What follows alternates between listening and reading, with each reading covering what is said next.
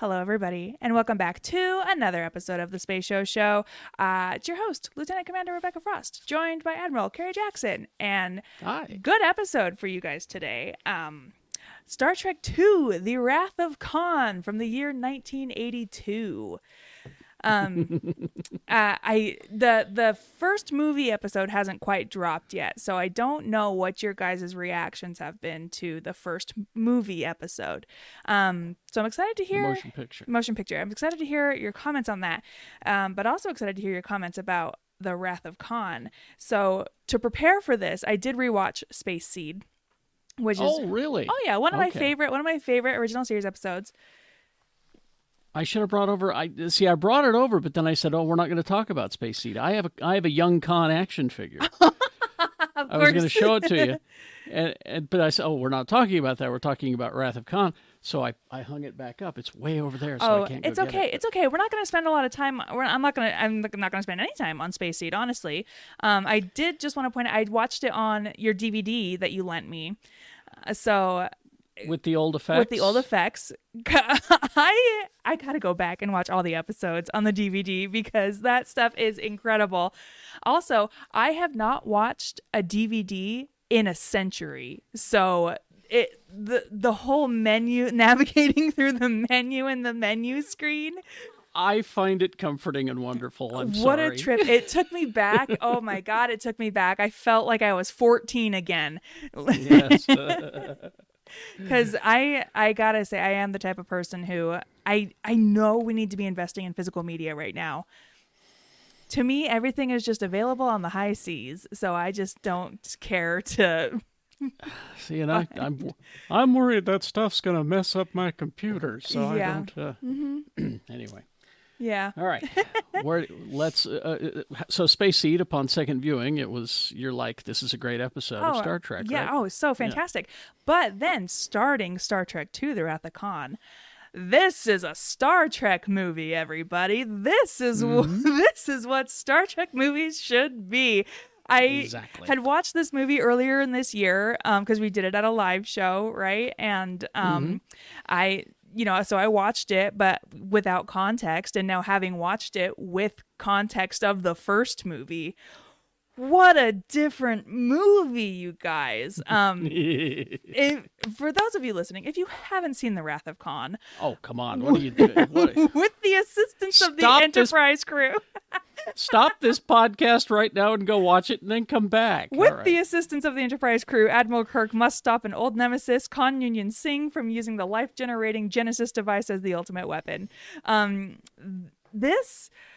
I don't know how to say this enough. This is what a Star Trek movie should be. It got so much more character-focused, especially on Kirk, which I feel like we haven't ever had. We've never really learned about Kirk as a person. Whereas here, in the last movie, he is facing, age, right? As we all are, and the obstacles that come with age and the nostalgia of it all. But here, we see it, whereas I don't feel like we saw it in the first movie. Well, and that concept of Kirk and the crew discussing and battling their perceptions of age is going to be even more so coming up in these next movies. Yes, love it. And the character development will get even more so. Good. If you thought this was good character explorations, there's more stuff to come. Well, and because that's the thing, I don't even feel like this was a super deep character exploration. It was just literally a morsel more than we've ever had before, and it's like, give me that. It's like, here's a few pieces of candy. Here you go. Now come on. Yes, we've got a thing to do. One of the taglines for this movie I would like to share: "Prepare yourself for Warp 10 excitement." So we have the introduction of our friend Kirstie Alley too, who she said when this movie first came out that she was a big fan of Star Trek growing up, so it was kind of good for her. Her role was initially supposed to go to Kim Cattrall, who then I guess shows up later in a later movie. She will in a different role, but a similar role.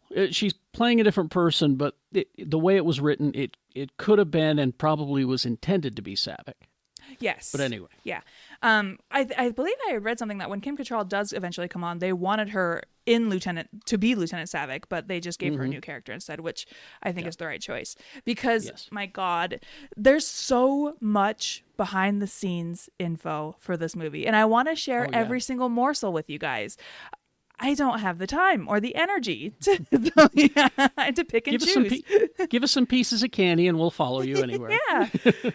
So, movie opens, Kobayashi Maru. I think Kirstie Alley's trying to kill all my friends because Leonard Nimoy's there, Sulu is there. Who's-he,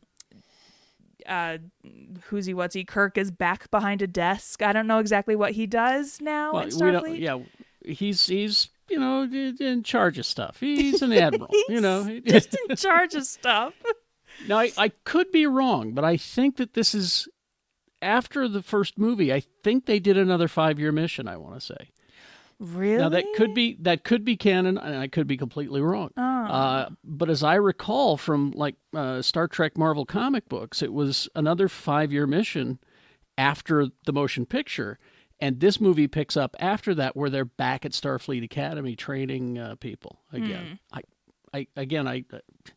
The way that Star Trek is, it could be canon or it could be made up by fans of bullshit. I don't know. Anything could happen. Which, by the way, okay, let me address the thing from last week's episode where I was very adamant that it was Admiral Uhura. I know I was wrong. I know I was wrong. So I did an official Google. When I had Googled it previously, I just did a quickie. But in an official Google search, in the Star Trek universe, Lieutenant Uhura's highest rank was Lieutenant Commander. Not sure if it counts as canon, but there are a few novels that put her as head of Starfleet intelligence with the rank of full admiral. So... All right. There you go. Yes. So if you got upset about that in the last episode, go touch grass.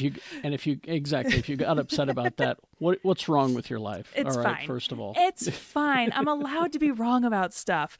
So Kobayashi Maru, Kirk is there, and they're training the young kids essentially. And what I like, as they set off on their actual mission of the movie, which is to go.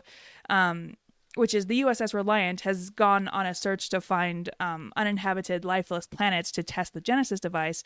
They accidentally come across Khan on SETI Alpha 5, SETI Alpha 6. This is SETI Alpha 5. SETI Alpha 6. Suns exploded. It exploded and sent the SETI Alpha 5. It's a desert now because of the explosion of SETI Alpha 6. But so while Chekhov and this other guy, Terrell, are on the search for this, they come across SETI Alpha 6, where they are captured by the tyrant Khan Noonien Singh, reprising his role, Ricardo Montalban. Ricardo Montalban, is that anything? Cute. Thank you. Anyway, so I'm going to be all over the place. The Enterprise has embarked on a 3-week training mission. So now I assume the Enterprise is just a training vessel, which good for them because they've been there, done that. It's good to use an old ship to do some training exercises on. Sure. But while they are out on their training voyage, Kirk, for some reason, is the captain of this. Again, wish I knew what he was doing and what his whole deal was. I think it's still his ship from the first movie, 5-year mission, if that happened, to now. Yeah. We'll have to do some research into what happened between because also, in watching this one, I feel like the events of the first movie, we're just not even counting that. Like, I feel like that's just a movie that we had a fever dream of, and it never really happened. Or it was 5 years ago. I'm sorry I'm latching onto that. It's okay. It's okay. We'll do the research. Right. But while they're on their training mission, they come across a distress signal from the Reliant, which has been captured by Khan Noonien Singh and his henchmen, who, by the way, were Chippendales dancers. I believe that. A lot of his henchmen were Chippendale dancers. I believe that because they're supposed to be the genetically superior, you know. So yeah, you'd want to get some buff guys in there and some good-looking women, and the genetically superior, all white. I noticed. Oh yeah, well, it was the eugenics war. Except with the exception of Ricardo. With the exception of Ricardo, yeah. Yes. But because Ricardo has captured Chekhov, I'm just going to call him Ricardo, he's like, oh, you know our dear friend Kirk. And so it's become part of this grand scheme to try to trap his old arch nemesis Kirk. Because when they deposited them on the planet, which, again, we talked about this back then, bad idea. Why would you do that? Exactly. A star next to them exploded and totally destroyed the ecosystem of the planet that they were on and making them turn into Mad Max people. And it killed his wife, the woman who had left the Enterprise to go live with Khan. And he's mad about it, you guys. He's so mad about it. None too happy. So he gonna go try to find his arch nemesis friend Kirk. But first, we gotta mind control a couple of Starfleet officers. Ooh, yucky. They've got these semi-dune worms on the planet that let you mind control people. They wrap themselves around your cerebral cortex and make you susceptible to suggestion. They're not quite domesticated. These are pets. But while Khan has captured them, he also learns of the reason that they were looking for this planet in the first place because of the Genesis device. And so Khan says, "Oh, I want to go to there." And they go. Let's get that. They take over the space station regular one where it is being developed by Kirk's former lover, Dr. Carol Marcus, and her son David. Oh, really? Her son? Her son with remarkably curly hair, just like William Shatner. So they come across the Reliant, and they are essentially in a standoff where the Reliant is going to destroy the Enterprise, right? And Kirk once again pulls out the old Kirk Bluff'em, but it's a nice twist on the classic Kirk Bluff'em, because instead of doing something with a poker face, he's instead trying to buy time while they hack into the Reliance computer codes and are able to take over and take down their shields and blah blah blah. And Lieutenant Savick is like, I need you to hack into Reliance command control, and she's like, into Reliance Command, like, that's against regulation and kind of thing. And he says, we have to do it. And I love how, in order to do it, he has to put on his glasses McCoy just gave him, because he can't get the eye treatment of the future, Retinax 5. He's allergic to it, which apparently are drops. True? Yeah, Retinax 5 is drops that make your eyesight perfect. And he is allergic to them, so he has to have glasses in order to see. And so, naturally, McCoy went and got the most old guy-looking glasses. Listen, it's 1982. Those, compared to the glasses of the 80s that I have seen, which are giant, these are quite smaller. So maybe that's what they thought the future glasses would look like, is just tiny wire-rimmed glasses. But again, more wisdom from Kirk on this one that can be applied in your daily life, where he says to Savick, you have to learn why things work on a starship. You can apply that in your everyday life. You need to learn how to do these things in order to achieve, in order to succeed. Which, honestly, a great message to also take away from the first movie, right? Where he has been away from the Enterprise and doesn't exactly know how the Enterprise works anymore. He's kind of learned. See, you have to, as he did not know in the first movie how things work on a starship, he did learn. He finally learned, and now he's using that knowledge. That was always my takeaway from the original series too, was that Kirk knew how everything on the ship worked. And that's, I think, a requirement of being a captain, right? Is knowing how everything on the ship works. So, good for him. I do, before we move on to the next part of the movie where they beam onto the science station, I can play 6 Degrees of Star Trek. Because the company I used to work for, Evans and Sutherland, Evans and Sutherland, what they do is they make planetariums, like soup to nuts planetariums, from the domes that projectors project onto to the software that runs the projection system. And that software is a product called Digistar. Digistar provides the tactical bridge displays for the USS Enterprise, as well as 3D moving star fields, which open and close the film. So in 1982, the company I worked for, Evans and Sutherland, provided the things that you see on the bridge displays, as well as the movement of the stars. And that's... Now, did they also make the Genesis education video?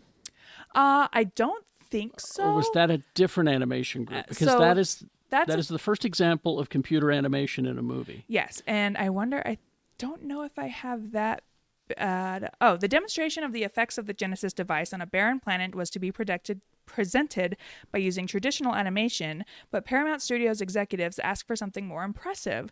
The scene was shot using an entirely computer-generated sequence. The effects were produced by the graphics group division of Lucasfilm. This division would later become an independent company under the name of Pixar. Mm-hmm. That's your first example of computer animation in a film, is the transformation of the planet from barren to paradise in the Genesis instruction video. Here's what Genesis is: a presentation to Starfleet. I will say the guys that did Evans and Sutherland, who did work on the Digistar thing for Star Trek, they did eventually go on to work for Pixar and be one of some of the founding people behind Pixar. So. Yeah, a lot of that started here in Utah. So isn't that crazy?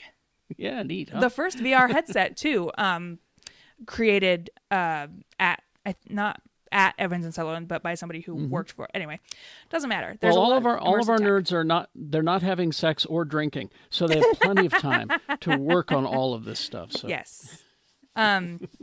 That said, the reason I brought that up was because when they beam on to the science station, if you think about it, there's someone in charge of everything. And so I'm curious to know who is in charge of the design of the way the transporter looks when you beam somewhere, because this is a new beam look, right? Like you still got your flurry of stars or whatever, but then there's like red lens flare.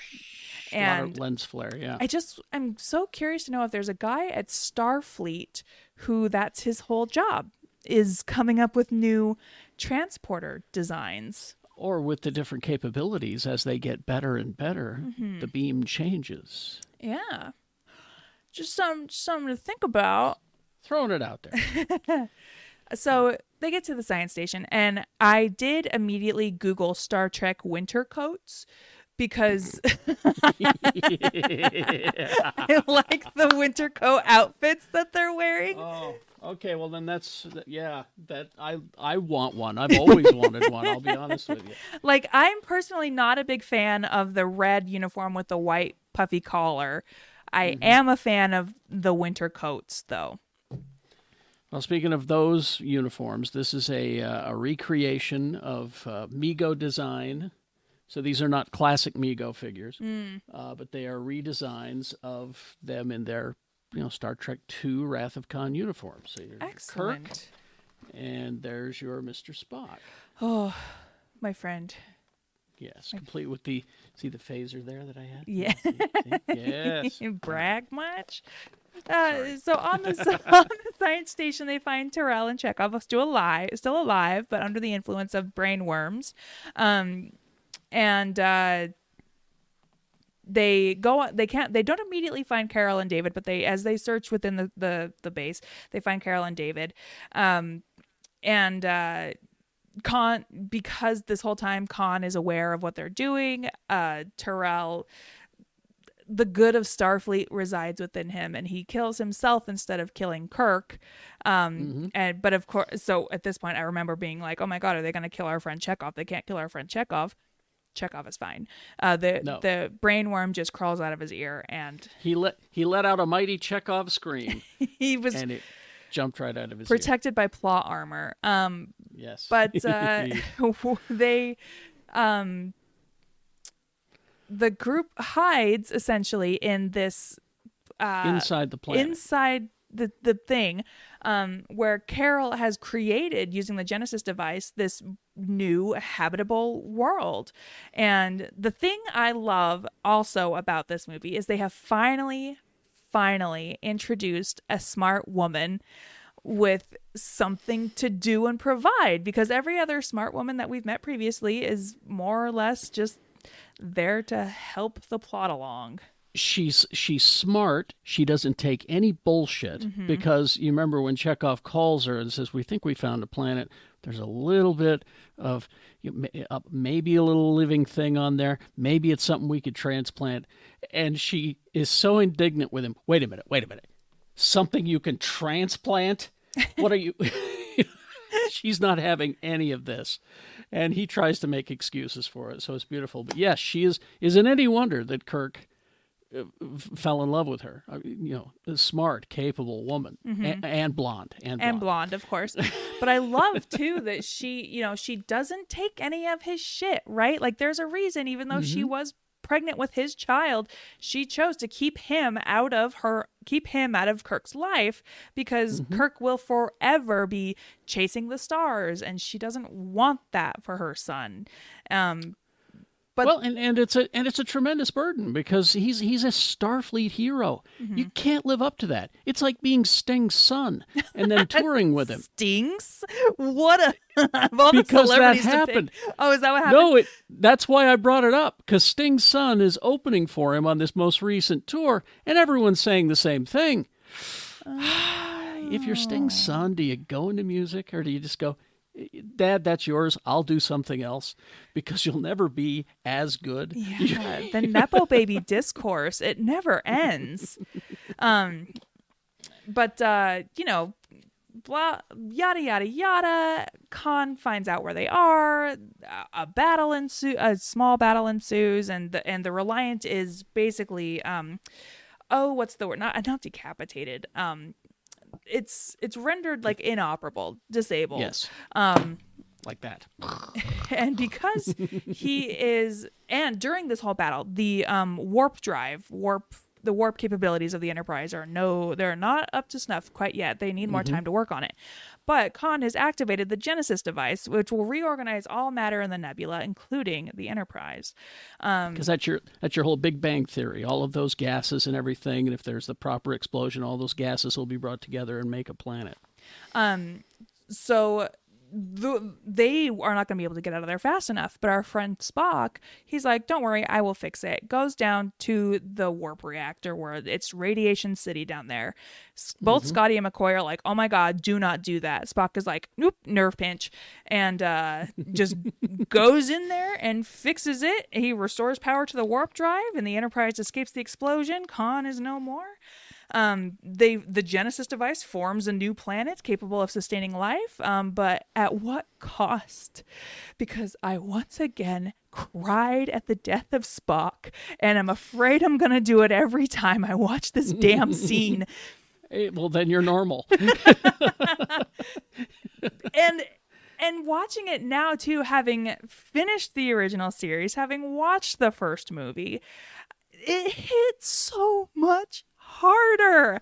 Our friend Spock, dying, stands up from the ground and adjusts his uniform to go say goodbye to the love of his life, Kirk.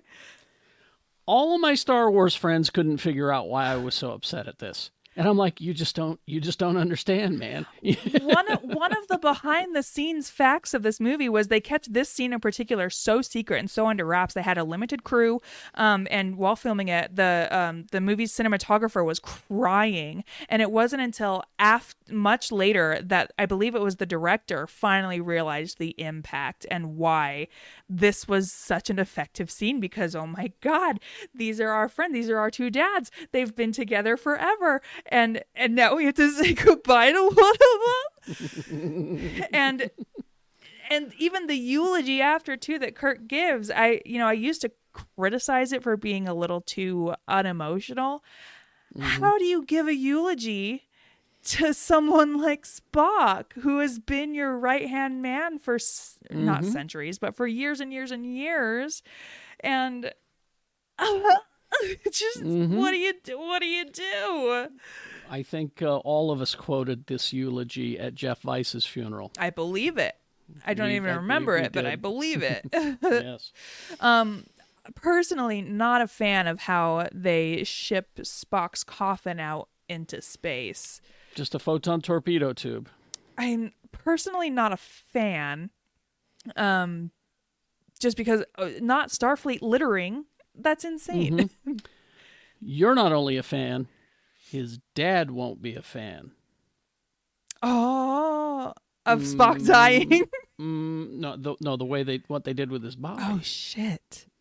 That's next week, hon. That's next week. Okay. Well, so they, the Enterprise goes to finish the rest of their mission to rescue the Reliant, but then the movie ends with a shot of Spock's coffin having landed on a Genesis planet's surface, and oh boy.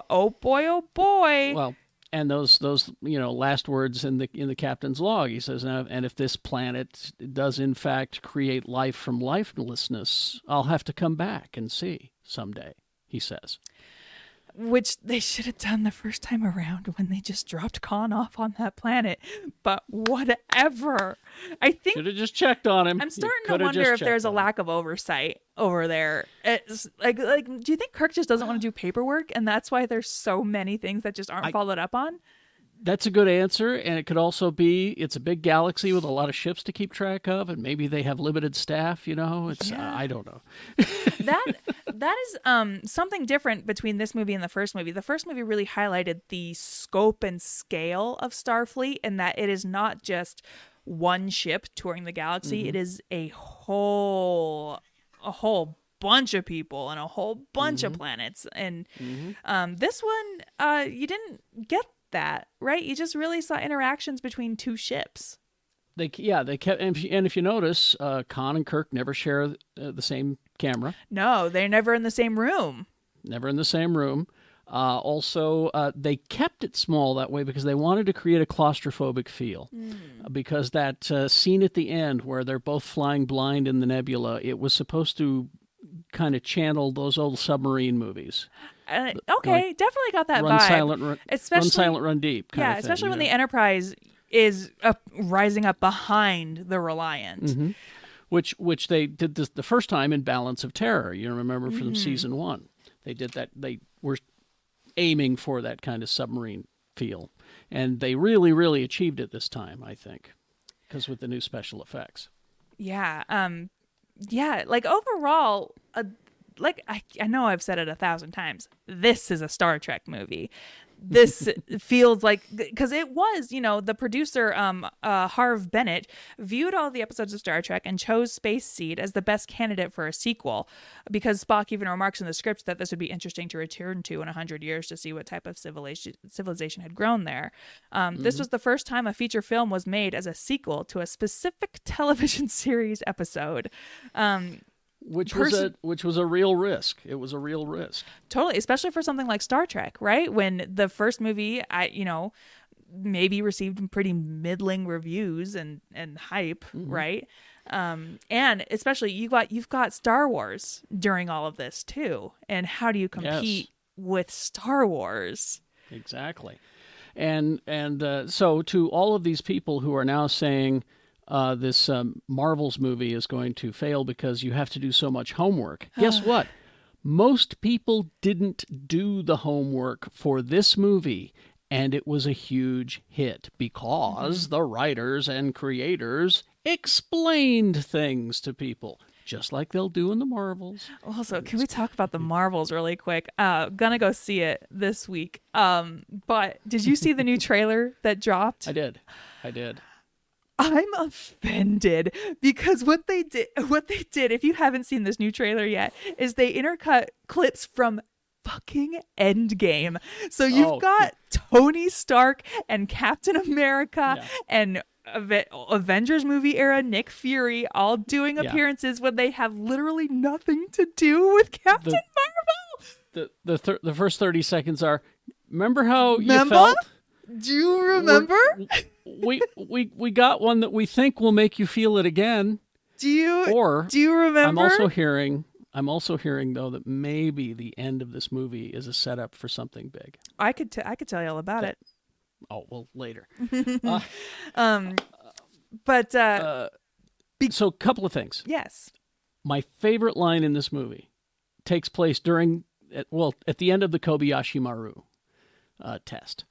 Because before this movie came out, there were rumors all throughout what was the geekosphere then, pre-internet. We had fan magazines, we had like Starlog, we had, things like that. Because this was before keeping things a secret about your shows. Nimoy had been saying in the press, if I do another Star Trek movie like they're talking about, I want them to kill me because I'm done with it. I'm done with it. He'd even written a book called I Am Not Spock. He wanted to move on. He wanted to take pictures of ladies, and he wanted to do art and things like that and write. So he was pretty much done with it. And that was in his contract that they would kill him. Mm-hmm. That was part of the deal. And so at the end of the Kobayashi Maru, when, it's pretty much the full cast of classic Trek there with these new characters doing this training exercise, there's a part where Spock turns around to face the captain and starts speaking, and his console behind him explodes, and he's thrown forward, and he hits his head on a step. So he stays there until the end of the Kobayashi Maru test. Kirk comes in and is starting to, finalize and everything. And he looks down at Spock with his eyes closed. And Spock then opens his eyes and stands up and he goes, "Aren't you dead?" I did. Which I thought was a great, see, that was what you thought. Ooh, yeah. That's why when I first watched this movie, I was so afraid that Kirstie Alley was killing all my friends, because that moment where Spock, dedicated to the bit, by the way, oh yeah, where he gets thrown and he pretends to die. I have so much trivia to share. And one of these bits of trivia is he was reluctantly convinced to appear in the first film, and he had no interest in the second. Producer Harve Bennett finally convinced Nimoy to sign on to the film with the offer of having a death scene. But to follow up with that, Leonard Nimoy did not know about the final shot of Spock's coffin on the surface of the Genesis planet. He first saw this at the premiere and has said that his first thought was, "I'm going to be getting a call from Paramount." Yep. Which, what a bummer. Well, that made us all, when we saw it, when Kirk said, "If this planet is life from lifelessness," we all went, there you go. But imagine being Leonard Nimoy and having this death scene and thinking you're done, and then going to the premiere of this movie, seeing that final shot, and then thinking, "Oh fuck." He's like, "Oh God, these people. I just want to stay home and take pictures of ladies, and that's all I want. Let me release albums where I sing about the Hobbit." Yes. Part of the reason this film, I think, is a lot better as a Star Trek film, it turns out, to make a good Star Trek movie, you just got to get Gene Roddenberry out of there. So for this film, Gene Roddenberry was given a consultant position. I'm the choir, you're the preacher. I've always said this. Just get him out of there. That Star Trek is better when the creator is not around. Listen, the man's got the great, excellent work, Gene Roddenberry. Yes. You did it. Please leave. This is ours now. You created the game and you set up the board for us. We'll see you. Thank you. If J.K. Rowling could take a note, would be so great. No, this is ours now. You can go. So he was replaced as executive producer by Harve Bennett. Apparently, Paramount Studios blamed the constant production delays and budget overruns for Star Trek: The Motion Picture on Roddenberry's constant meddling and demanding script rewrites. While the studio had been open to letting him produce the film on the condition that he take a less hands-on role and share the producer's role with John Poville, who was an associate producer on the previous film, Roddenberry refused the notion of anything less than full creative control and was so removed altogether from active involvement in the film. Why don't you go away? We'll just give you some money. How about that? Great. Fantastic move. Here's some whiskey. Go away. Okay, bye. Here's a woman and some whiskey. Yes. Here's a woman who's not Majel and some whiskey. You go. Let's see. When the Sci-Fi Channel aired this film on television, Leonard Nimoy appeared on screen during commercial breaks, explaining various memories and trivia about the film itself. Would love to find these commercials. I'll be honest, I haven't looked, but hopefully YouTube has them. But one of the items was the character backstory of Lieutenant Savick, who was intended to have Romulan Vulcan heritage, which would have made her more emotional than pure-blood Vulcan. And 3 hints of this remain in the final film. During the Kobayashi Maru simulation, when she says to herself, "Damn." She gasps in shock when Scotty appears on the bridge with Midshipman Preston's injured body. And she is emotionally moved by Admiral Kirk's eulogy. Yes. Well, so interesting. I'm of the school that she's Romulan Vulcan. I believe it. I would love, honestly, give me some of that. I want to see some more of that. Does that show up ever again? Of a Romulan Vulcan? Well, she's in the next movie. Oh, is she? Oh, cool. That's all I'm going to say right now because, well, there's spoiler alert. A thing, yeah. Did I tell you I'm named after Kirstie Alley? I'm named after Rebecca from Cheers. Oh, that's right. You did tell me that. I only just found that out this year. What a betrayal. Oh. Maybe there's another Rebecca that we could say you're named after. Right? My aunt? I don't know. And then the last piece of trivia I have is James Doohan was interviewed about this film in the mid-'80s, and he stated that he felt that Ricardo Montalban should have been Oscar nominated for his performance. Subsequently, Doohan lamented that the Academy Awards never really gives those types of awards or nominations for such movies. And here we are, 2023. Yep, he was right in the end. Yeah, and we're still doing the dang thing, right? I also heard he was upset with the edit. I think it's in the director's cut that they do more. Peter Preston is related to Scotty somehow. He's his nephew. Oh, and there is some more scenes with him and Peter bonding. And they kind of hint that your family and all that stuff, which is why Scotty was so attached to him, not just his favorite cadet, but he was attached to him, and that's why when he died, he was very emotional and had that great moment in the sickbay. I did a search because I'm a sucker for audiobooks, so I did a search for the novelization of this movie for the audiobook. I don't think it exists, but I might have to check out the novelization physical copy because maybe they get more into that in the book. I used to have it. I guess I don't anymore. Yeah, I don't. In my search for it, by the way, I learned that William Shatner has written a bunch of Star Trek books. Oh, yeah. Are they any good? A couple of them are. I read a couple of them, and they weren't bad. Of course, you remember, he's not writing them necessarily. Is he doing a ghostwriter thing? He's got 2 ghostwriters, a husband and wife team. Oh, and okay, good for they're them. quite good. Okay. They're quite good, yeah. Oof, honestly, I was so scared. I was like, what do you mean William Shatner's writing a book? That can't be good. He was excited to have a death scene in a movie, as Kirk. And then after that, he went, I'm not satisfied. I'll have some books where he comes back alive. Like, how many of these people are coming back alive? Thank God it's just in the book. Go away. Get out of here. Oh, interesting. Well, I was going to read them, but now I don't. Maybe you might still. You're still in the church. I'm still. Do you still think? A church Okay, member. well then here's a question. Do you think is there a moment coming up where I'm going to be like, oh, no, thank you, never mind?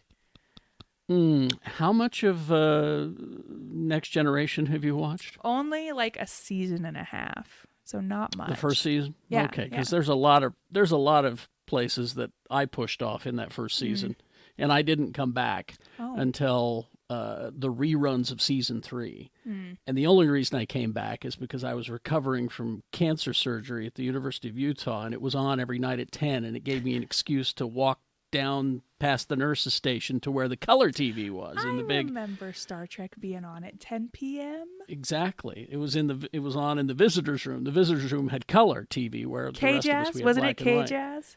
I think it might have been, yeah. That sounds familiar. familiar. So I'd make that long walk at that time because they split me open like a trout, but that's another story. And so I walked down to season 3 of Next Gen was there, and I'm like, oh, I hate Next Gen. Oh, okay, well, I'll watch it.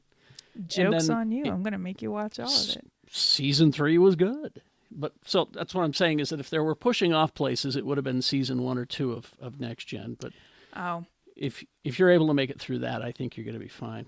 Yeah, you saw how I immediately latched onto Riker. Mm-hmm. I'm. So I'm trying to think. Okay, Star Trek 3, Search for Spock is next. Correct. And I'm trying to think if this one might be a tricky one for you. Oh, really? It might be. 4, not a problem at all. You're going to love 4. 5 is a very divisive one. Oh, yes, 5 is a divisive episode. I like it because it has some of my favorite lines in it and moments in Star Trek. But most people overall, it's a tough one. It's a divisive one. 6 has got my favorite Star Trek villain in it. Ooh. More so than Khan. Ooh. More so than Khan. And that's the Undiscovered Country. And that's a great one because there's so much happening in there. Yeah. And that's the Kim Cattrall one. Okay. Yeah, I love Khan as a villain. Like, we don't get much of him, but I just adore Ricardo Montalban's dedication to this character. I love it. I just think it's so sweet. Well, I can't wait you to meet General Chang, who is the Shakespeare quoting Klingon, and there's also in it a trial scene. Oh, baby, you know I love a courtroom. So imagine him interrogating Kirk. Oh, it's just a Klingon. So good. I can't.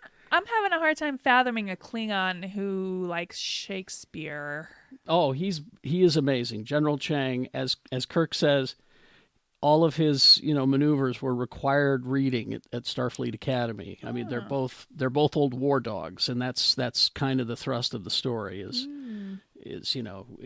do we continue our ways or do we evolve and get past it all.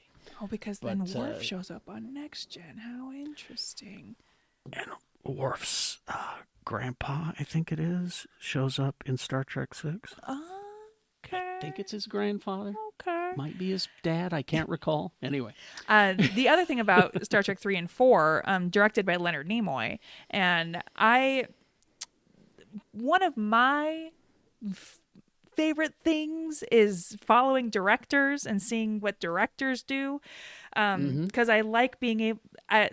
You can really see a fantastic example of this is these two directors, Justin Benson and Aaron Moorhead. They did a couple of episodes of Moon Knight. They've done most of season 2 of Loki, but they've done a bunch of movies too, and they have such a distinct directing style. And that particular thing I love to pick up on. I love to see how past works influence whatever movie they're directing currently. So I'm so excited to see Leonard Nimoy in the director's chair for the upcoming Star Trek movies. Yeah.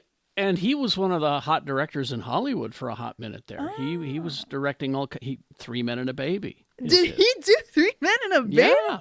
Oh yeah, he was the hot director of the moment for a good 5 or 6 years there. I gotta tell you, I never recovered when I learned that it was LeVar Burton who directed the Disney Channel original movie Smart House.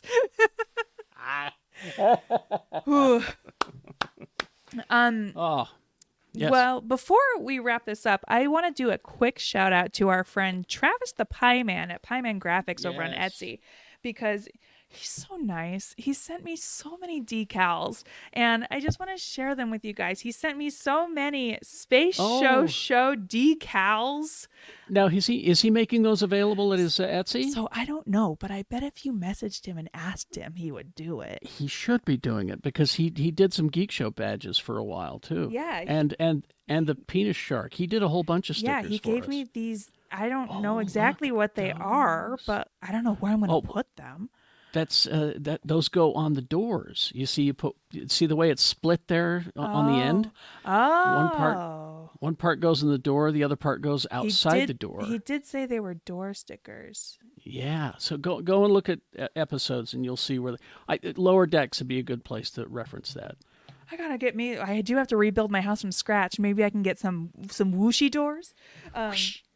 He also sent me this. I know for a fact he has this one in his shop, Protected by Flerken, just in time for the Captain Marvel movie. But that's Pie Man Graphics on Etsy. Yeah, go and beg him for Space Show stuff. Yeah, he's fantastic. But anyway, do you have any final thoughts about Wrath of Khan? Best movie ever? Maybe not best movie. It is a damn fine film, and it's going to be referenced till the end of time. It's one of those movies.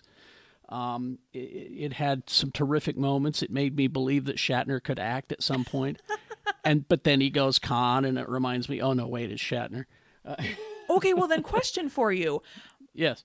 Star Trek Into Darkness, JJ movie. Yes. When leading up to I think this is why I don't like these movies, is because fucking JJ Abrams. The whole time leading up to this movie, everyone's like, "Oh, so he's Khan, right?" And everyone was like, "No, nuh-uh, he's not Khan." And then in the movie, he's revealed to be Khan. What are your thoughts on that? It was a poor choice to. I mean, I understand him wanting a surprise ending for people, or a surprise or a twist. I get that, but everybody figured it out.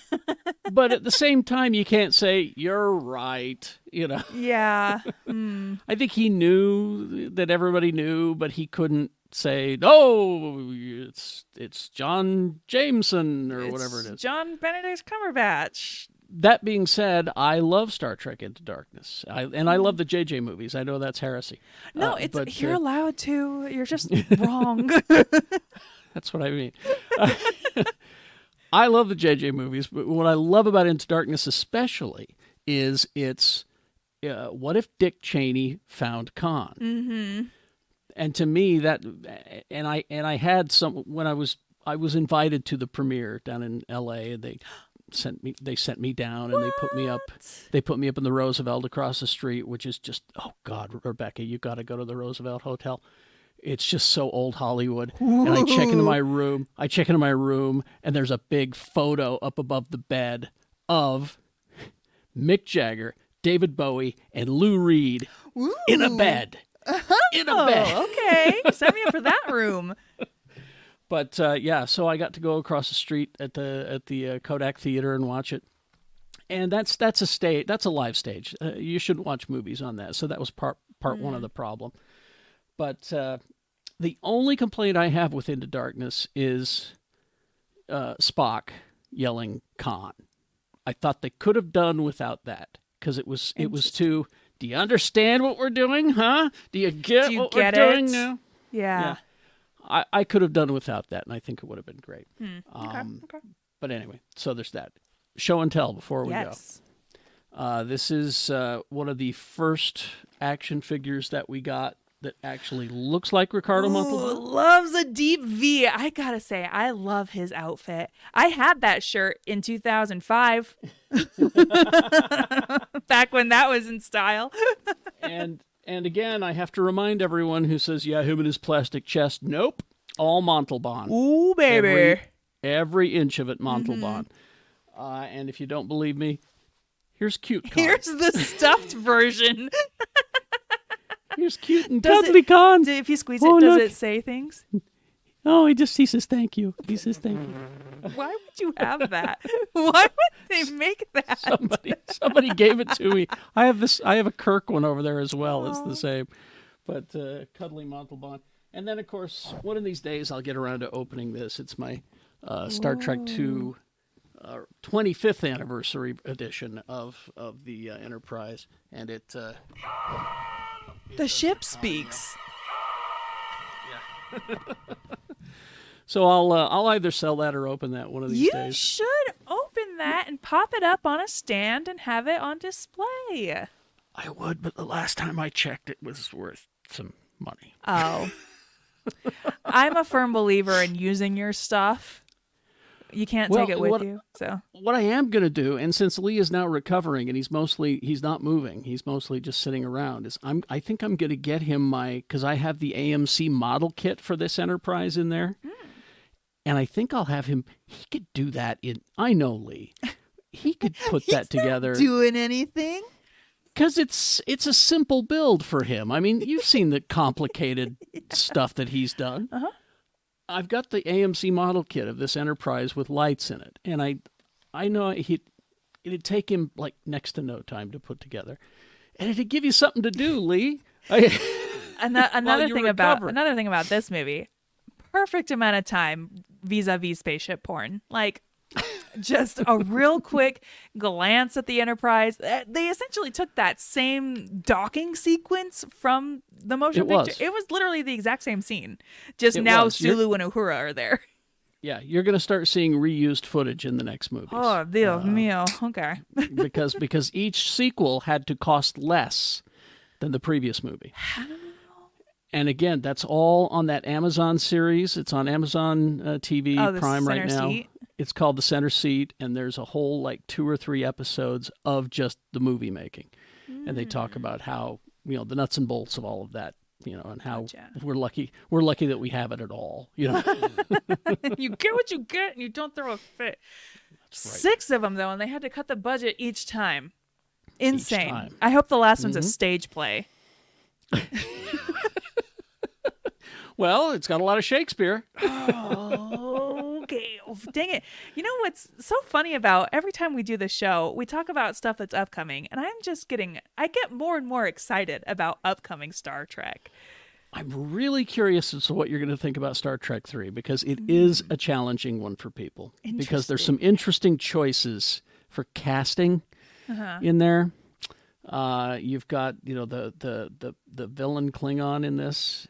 It's interesting casting. I'm okay with it, but most people have a problem or had a problem with it. And I don't know. I haven't looked up anything about this movie. Oh, so, and it just continues the soap opera. It's just, but yeah, a lot of this is another one of those divisive movies. Not like Star Trek V is as divisive, but this one's kind of divisive. Interesting. Well, and I just love it. Because it's your friends doing things, and you're learning more about your friends. So I like to learn more about my friends.